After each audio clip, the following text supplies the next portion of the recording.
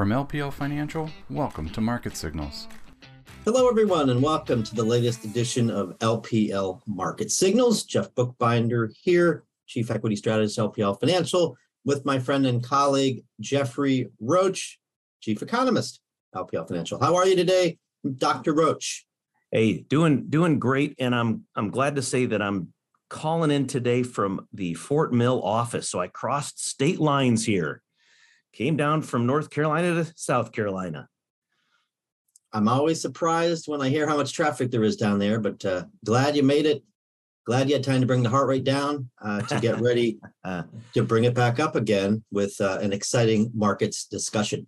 Hey, I have driven a 9-passenger Peugeot van in Moscow, Russia, so I can handle the trip down to South Carolina.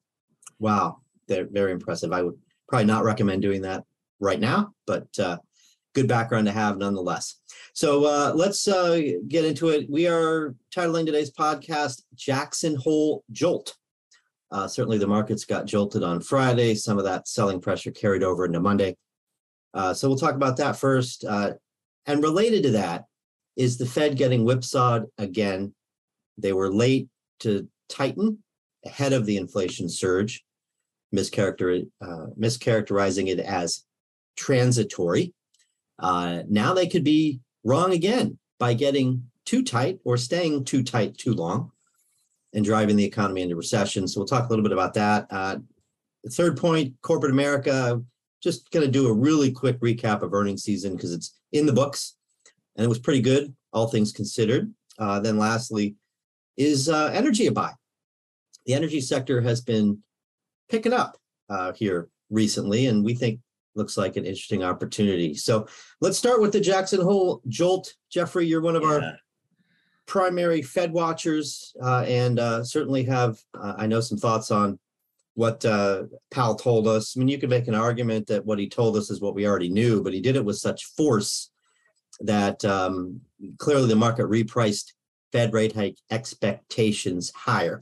So my question for you is, did the market, actually two questions. Did the market interpret the message correctly? And is, this sort of expectation now built into Fed funds reasonable, or is it still not tight enough? Yeah, those are great questions, by the way. So, you think about there are so many ways to make an error, right? On the way up, on the way down, as you referenced on the previous slide. And those of us that have kids know also firsthand that there are so many ways to make a mess, right? And so it's certainly possible. The Fed has talked about this, their dual mandate. They can emphasize one mandate over the other. They actually do that all the time. It just doesn't always get the press, and it always doesn't last as long as it has in this current cycle. So yeah, they've always said, hey, we're going to emphasize growth and on purpose. And now currently they're saying, hey, we're going to emphasize the inflation risk. You could argue there's not much we learned from the speech other than, hey, we're serious now. Take us seriously. And that was the point of the short but not so sweet remarks that Powell gave. By the way, just want to highlight, Jeff, we don't talk a lot about this, but there are a lot of other very interesting speeches going on in this symposium. Central bankers from literally around the globe are there.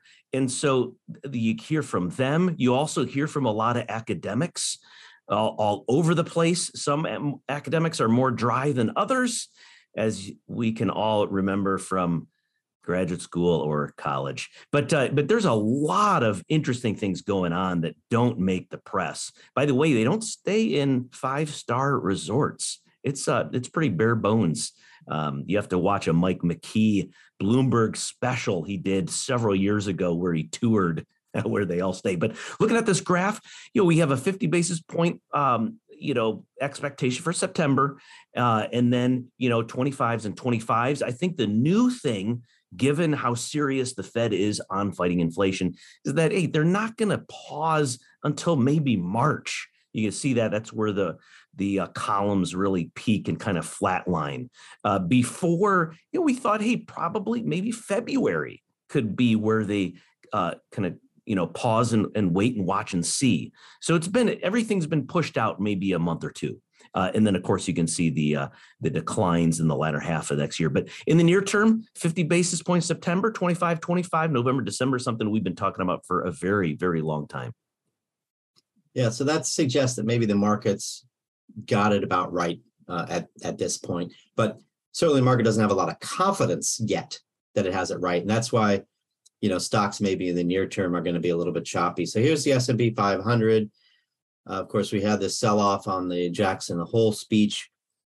In fact, we said last week on the podcast here where with Quincy Crosby that, maybe after failing at the 200-day, we would just go right back to the 50-day. And that's basically what we've done.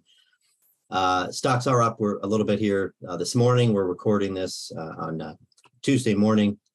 We'll see where we close here, but the 50-day is certainly support, but below that it's 3,900, which is the May lows. So that's the key number to watch here. We're calling for choppy, but after we get through this seasonally weak period of September, which you can see right here, September, one of the weakest months of the year historically, whether you look at 10 years, 20 years, post-World War II, even just highlighting midterm years, September has on average been quite weak. So this is not necessarily a great time to look for a rally. However, look what's coming around the corner, October, November, December. Very, very strong historically, and even stronger in midterm years. So we've talked a lot about that pattern, and we're getting closer. We're closing in on just 2 months, right? The 2-month mark ahead of midterm elections. So the seasonal pattern we think will work, and we'll have a nice Q4 rally. But in the near term, the market needs to get comfortable with inflation. It needs to get comfortable that it's got this Fed path right, and then can maybe start to make a rally here next month. So that's some brief comments on the Fed. Let's turn to, on a related note, the inflation challenge, right? Also Fed related. There is a risk that the Fed is wrong twice, right? Wrong by being too late with the hikes, and now wrong by hiking too much. So, on this, we've got a list of a number of reasons, Jeff, that or pieces of evidence that inflation is falling, right? That's right. As the Fed is getting hawkish. I mean, they've been hawkish for maybe, a couple of months here, but this is right as the hawkishness is really ratcheting higher. And this is right when we finally started to see some evidence. So we have a list here, not even a complete list. I'll bring each one of these in one at a time, but a list of evidence that inflation is falling right as the Fed gets tighter. Right. Yeah, maybe the best ways is inflation is decelerating, still, above the target, but decelerating. And let me just briefly say, relative to your previous slides, Jeff, whenever we're in a point of inflection, markets will be volatile. I think that's kind of the basic takeaway, kind of that elevator pitch point that you want to take away from that. That inflection implies volatility. So here we go. Yeah, expectations are down.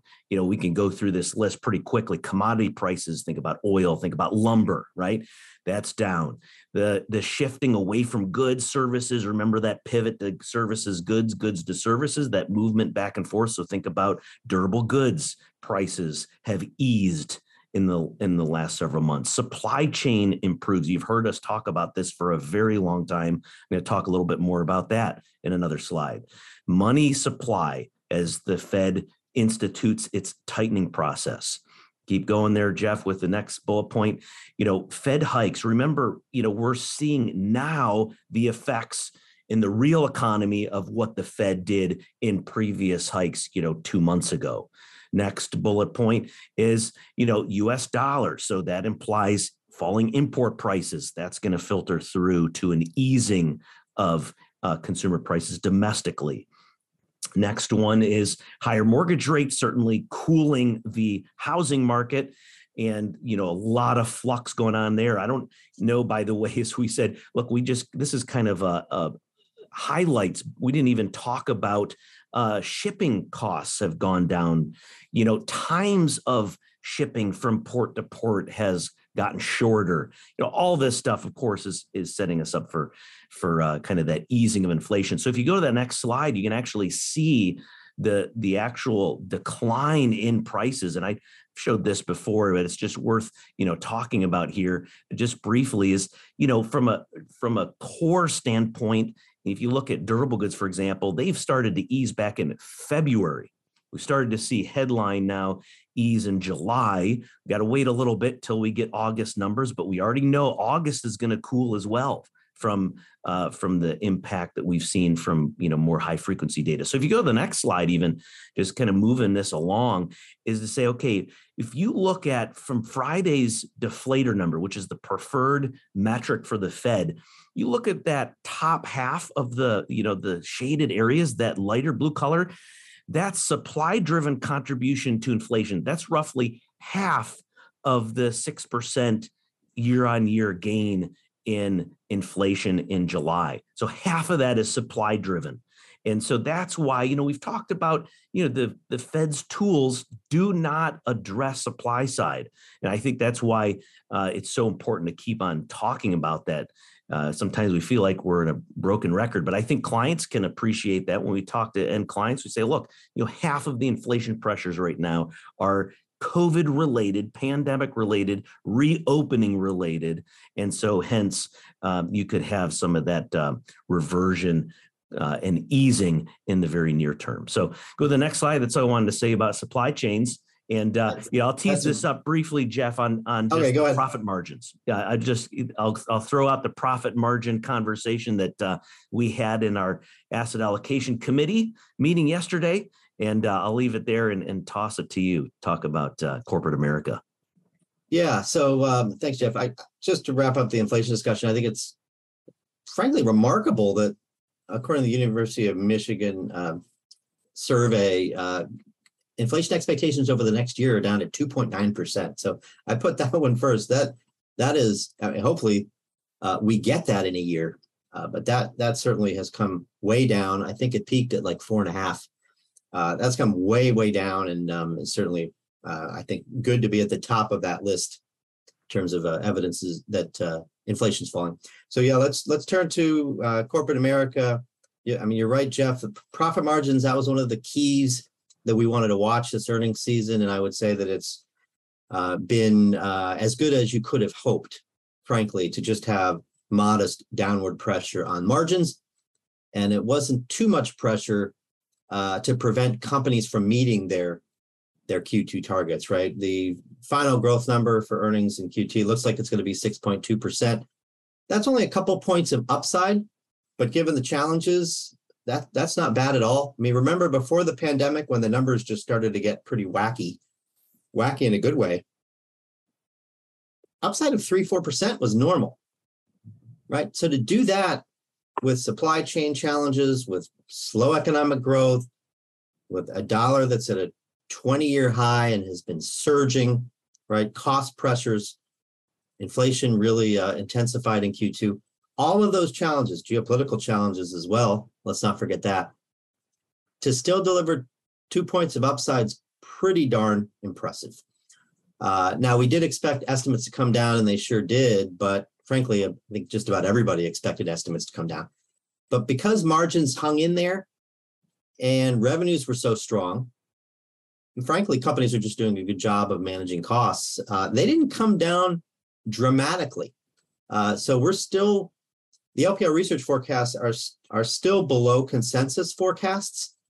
And in the case of 2023, dramatically so. I mean, $8-9 of S&P 500 profits. Now, keep in mind, though, that the Inflation Reduction Act is going to probably take $2 to $3 out of 23 profits. So maybe we're really more like 241 at this point, if you adjust that consensus number. But that's still $6 above where we are, 235. So we still feel good about those forecasts. And frankly, to miss those by any meaningful amount, we'll need a recession. Hope we don't get it, but that would be the scenario that would cause us to miss those earnings estimates. So let's go to our last topic, Jeff, kind of Rapid Fire, which is on energy and is energy a buy. And, we get it's a controversial investment to make, with the ESG movement and all. But setting that controversy aside and just looking at sector fundamentals, frankly, it's more than fundamentals. It's valuations too, with technicals as well. The sector looks like a pretty good opportunity. We did a blog on lprresearch.com last week. By the way, our weekly market commentary this week is on earnings. You can find that on lpl.com. But the blog last week, I believe it was on Thursday, highlighted energy as an opportunity. This is just relative strength. And, if you try to sort of build a case for a sector, I think, it's the old adage, right? Buy low, sell high. When you get a sector that's fundamentally strong, which we think energy is, and you get it on a dip, that tends to be a good opportunity. And look at what we've got with energy here. We had this pretty big, sell-off in energy. Relative strength came back quite a bit after the surge earlier in this year. And now we're starting to make some more progress. So if we can actually, on this chart, maybe the scale is a little misleading, but if we just get back to the relative strength highs that we set in June, this is, another 15 percentage points of excess returns.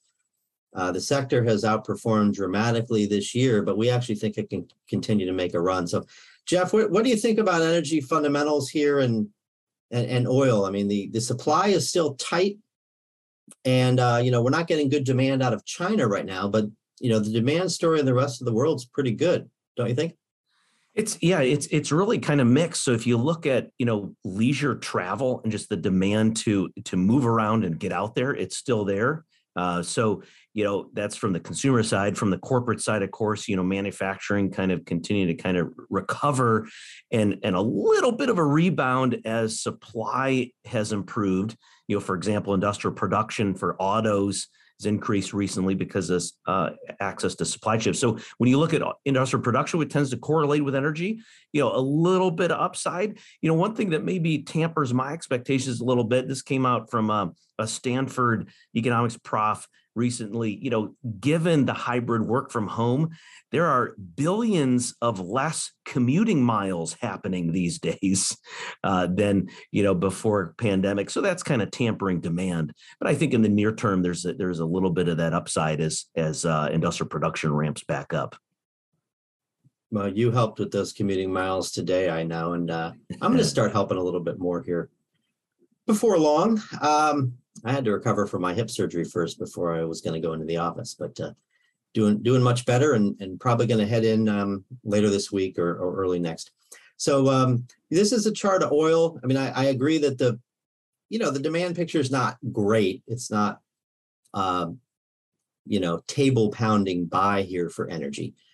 But, the supply side, we certainly are getting some tight supply out of OPEC plus.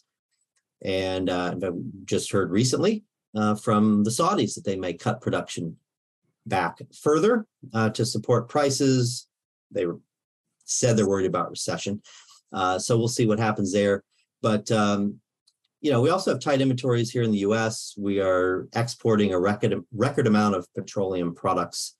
The last weekly report on inventories was a pretty big draw, which provided support for this latest bounce. So, now oil's kind of at this crossroads where the 50-day and the 200-day meet. The 200-day is still upward sloping, which we can't say about the stock market. So, maybe oil makes another run back to, maybe not back to recent highs in the 120 range, but certainly we could see oil, retracing maybe half of this recent decline and getting back to like 105, 110. We don't want oil to go higher. But the near term, especially with what's going on in Europe right now, the near term outlook looks pretty positive. So, we try to be action oriented here on this podcast and give people ideas for how to manage portfolios. Here's an idea to look at if you either have no energy exposure or modest exposure. It might be time to look at it. Yeah, I was just kidding. From a big picture story, you think about what's crimping supply, and that is just access to qualified labor. get down there. It's one of the things that it's really important to watch the DUCs, as they call it, DUC, drilled but uncompleted. And it's been interesting. It's kind of tracking, firms that are in the business saying it's a little bit challenging to get workers to provide, the services that these energy producers need. So that's, I think, something to think about from the supply angle. Sure, and something that's pushing the inflation problem in the wrong direction, right? Tight labor markets. So more labor can put downward pressure on inflation in a number of different industries, and certainly oil is one. So good discussion there, Jeff. We'll keep watching energy closely, but it looks like it's poised to make another run. So let's wrap up by just looking at what else is coming this week. If you look at this list of big economic reports, I think your eyes immediately are drawn to the jobs report on Friday. Consensus is 300,000 new jobs on Bloomberg, and the unemployment rate is expected to remain unchanged at a very low 3.5%. So I guess, Jeff, it's a good news is bad news is good news kind of market environment with everybody so focused on the Fed. What do you expect on Friday? Yeah, I think we're looking for probably a sub 300. That's what I'm, expecting. You're thinking about, that's still a big number historically. And I think it's important to put it in context, so previous month, over 500,000 gain in jobs. It's possible that some of those were double counted, people holding more than one job, multiple job holders. But nonetheless, I think the big story that we need to see is, an easing, a slowdown that's controlled and measured as the labor market cools. So, going from, 700,000 job gains in 1 month to 600 to 500, if we're a little sub 300, that's good news in that the economy is in the labor market that is slowing, but it's slowing in a measured pace, not, completely, contracting. So that's going to be important to watch. I think, most important too, the Thursday morning claims numbers, and they're just showing that there is indeed weakness. And of course, our call right now is, still probably a coin flip on recession in the beginning of 2023 or maybe the Q4 of this year. And so we need to watch the labor market closely because that's going to help us identify and change those odds when we need to, the probability of falling in recession. At this point, I think we can eke out some growth in the third quarter and rising risks or Q4 this year, then certainly even higher risks for Q1 next year. That's putting it in perspective, right? We're watching all these weekly economic indicators and market moves. Big picture is, okay, what is this telling us about where we're heading and the forward-looking projection? So there you have it. Recession risks rising more in Europe than in the U.S., but clearly recession risks are rising. Yeah, I think on the jobs market, something around 200, maybe even a little lighter than that would be fine. Still job growth, but slower and more evidence that the Fed is getting what it wants in terms of a cooling job market. But in terms of recession in the U.S., the data that we've seen over the past couple of months, Jeff, I think is pointing to, potentially, 2% GDP growth in Q3, maybe even a little bit more. For Q3, for Q3, with we talked about this in a blog post recently that retail sales adjusted for inflation. You got to do that on yourself because census doesn't report it in real terms. It's nominal, but when you adjust for inflation, real spending grew in July. So first month of the quarter, we still have a little bit more to go. We shouldn't be